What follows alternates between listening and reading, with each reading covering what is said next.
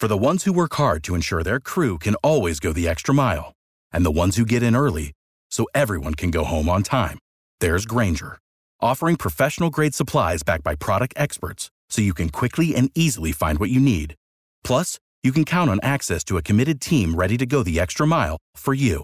Call, click Grainger.com, or just stop by. Grainger, for the ones who get it done.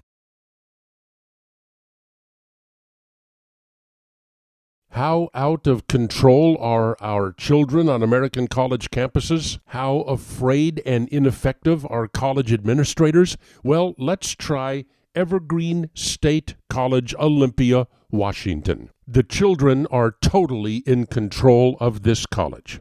They decided to have an event where all white people would be required to leave the college campus for one day. The administration has done nothing to stop them. One biology professor, Brett Weinstein, said, "Oh no, I'm coming on campus and I'm going to conduct my classes as usual." So now the children are demanding that he resign as a professor at this college.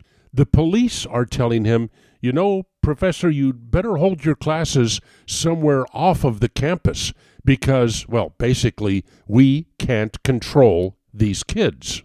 So yesterday, the kids were stopping cars on campus or approaching the campus and demanding to see if there were any white occupants of those cars, and specifically looking for Professor Weinstein. This college campus has been under the control of these so-called social justice warriors since 9:30 on Tuesday morning.